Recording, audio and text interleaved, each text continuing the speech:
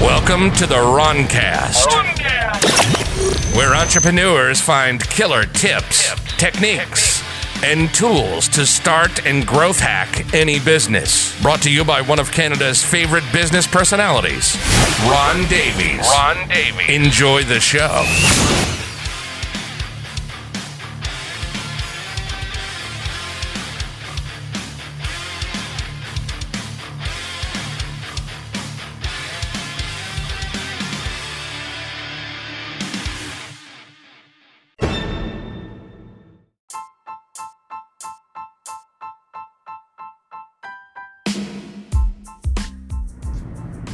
Hi, and welcome back to the Roncast. I'm your host, Ron Davies, and wow, has this COVID stuff gotten crazy or what? I kind of feel like where I live, now they're making masks mandatory, and trust me, this episode isn't about COVID, but it's about the opportunities that are rising from COVID, but a little bit about the madness, right? So now they've got everybody wearing masks pretty much all the time where I live here in Southern Ontario in Canada, which to me at this point, since the curve is flattened and there have been no new cases here since late May, it feels to me like we're closing the barn doors after the horses are already out. I don't know how you feel about it. I certainly don't want to disrespect anybody's feelings.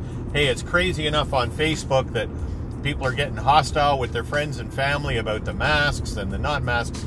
Anyway, the long and the short of it is this.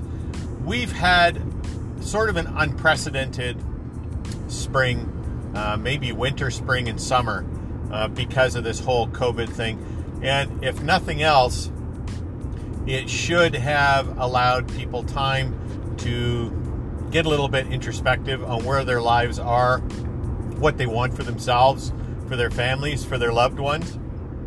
And what I've seen is a tremendous amount of opportunity.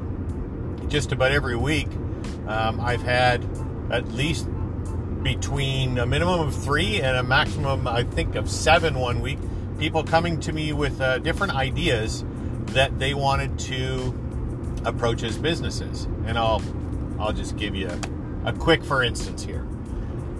Sometimes in troubled times like COVID is when we have opportunity to bring value in ways that are atypical for us.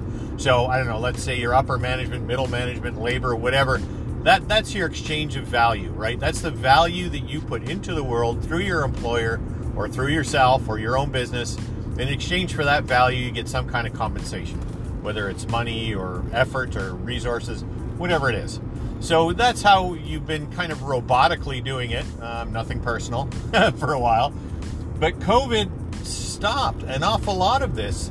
People couldn't work. A lot of them still cannot. Some have gotten quite creative about how they do what they do. As you guys, many of you probably know, I've done a lot of public speaking, both for motivational side of things, particularly as it applies to entrepreneurship and designing one's own swath through their life kind of thing.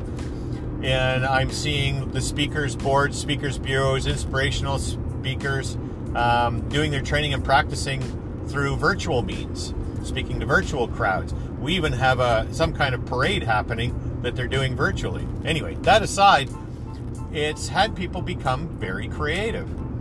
And I'll just give you a quick example. You've probably heard of a company called Kubota before, Kubota, Kubota. They make everything to do with tractors, industrial, agricultural, tractor implements, machine implements.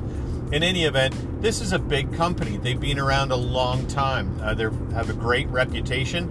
They're a Japanese company, so they have Japanese manufacturing standards, which certainly, from my experience, that type of standard often exceeds what we have here in North America in terms of both initial quality and lasting quality and customer loyalty. Kubota, as they say, is the Harley-Davidson of farm tractors because their buyers are even more loyal than, say, John Deere or Case or even Caterpillar. Don't know why that is. I'm no expert on tractors. But one of the clients, or I guess originally, was just an acquaintance of mine, had bought a brand new tractor during COVID. I guess that just like the car dealerships, the tractor dealerships had all kinds of specials going on to kind of stimulate sales, especially high-end retail sales. So, you know, tractors and skid steers and things like this. So he had bought a new one, and I guess just like in the old days when you bought a car, you know, you had to kind of break it in. I know with cars, they don't really need to do that anymore, that break-in period that's up to the first oil change. I guess typically on a new car, that would be around 5,000 kilometers, or for my American friends, about 3,500 miles. You would go get an oil change, and I guess the engine breaks in and the parts made and whatever their language is, that's how it works. Well, this is still the case for these little diesel, this diesel tractor that my client had bought. And when he came to where he wanted to do that first oil change himself, he's quite a handy guy. He's reading the instructions, and the instructions say there's a couple of oil filters he has to change, not just the engine one, but two that are on the transmission. I guess it's something to do with how the hydraulics work. Again, I'm not a tractor expert.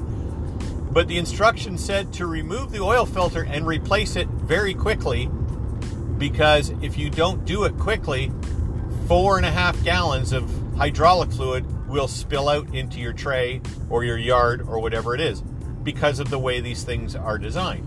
There's nothing to stop the oil from coming out. It's basically a reservoir full of hydraulic fluid, and at the bottom of it is this filter that unscrews like you've seen a car filter. Well, this is a fairly clever guy, and he thought to himself, well, that's just stupid. That's just not good engineering. How can I improve how this works and then pitch it to Kubota? And you know what? That's exactly what he did. And there's a filler spout on this tractor part where you would pour these 4 gallons of hydraulic fluid in when you change it, I guess. There's a spout there, just like there's an oil spout on your car engine.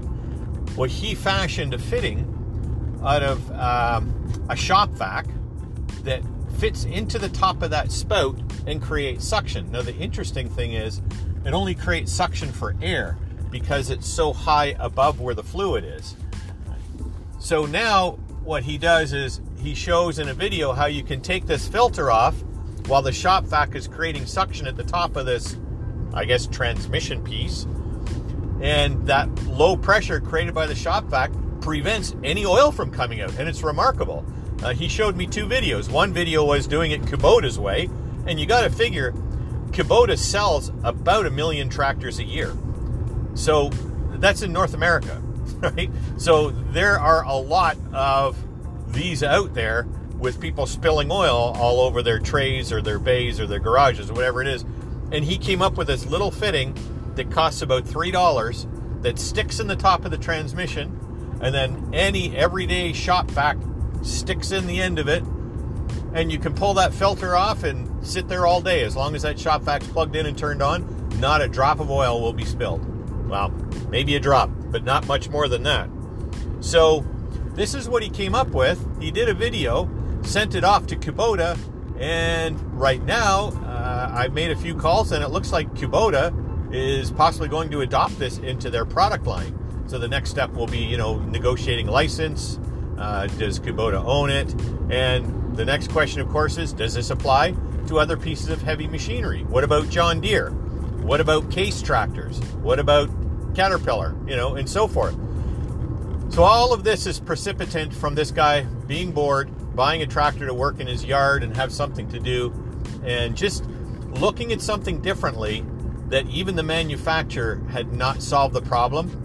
The manufacturer evidently thought they had to redesign the transmission, when in fact this guy's little doodad, his little piece of plastic hose, which he just made the prototype from plumbing parts from his local home hardware store, and now it's seeing some credible interest from Kubota. So I just bring this to you as a for instance, right? So if this guy gets this deal, this is a mailbox money deal, right? He's going to get a lump sum up front, which I would think is going to be in the neighborhood of $600,000 to $700,000 US dollars for upfront money. He's probably going to see about $15,000 US a month in residuals from this thing, depending on how Kubota buys it from him. So in any event, yeah, this COVID-19 thing sucks. honestly, my opinion is that 90% of it is bullshit anyway. Reading stats from things in the past, this has a fraction of the death rate, and everybody's panicking, right? I don't know anybody that's gotten sick or died. Maybe you do. Again, I don't want to disrespect your experience with COVID. I only have my own. But what I do want to do is try to motivate you, incentivize you, and move you to come up with something innovative.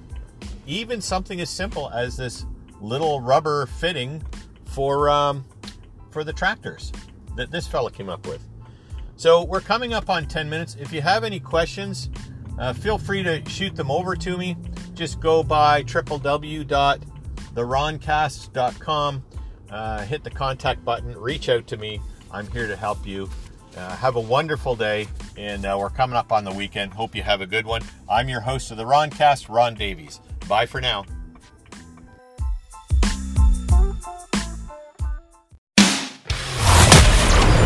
That's it for this episode of the Roncast. Be sure to subscribe and tune in again for killer tips, techniques, and tools to growth hack any business.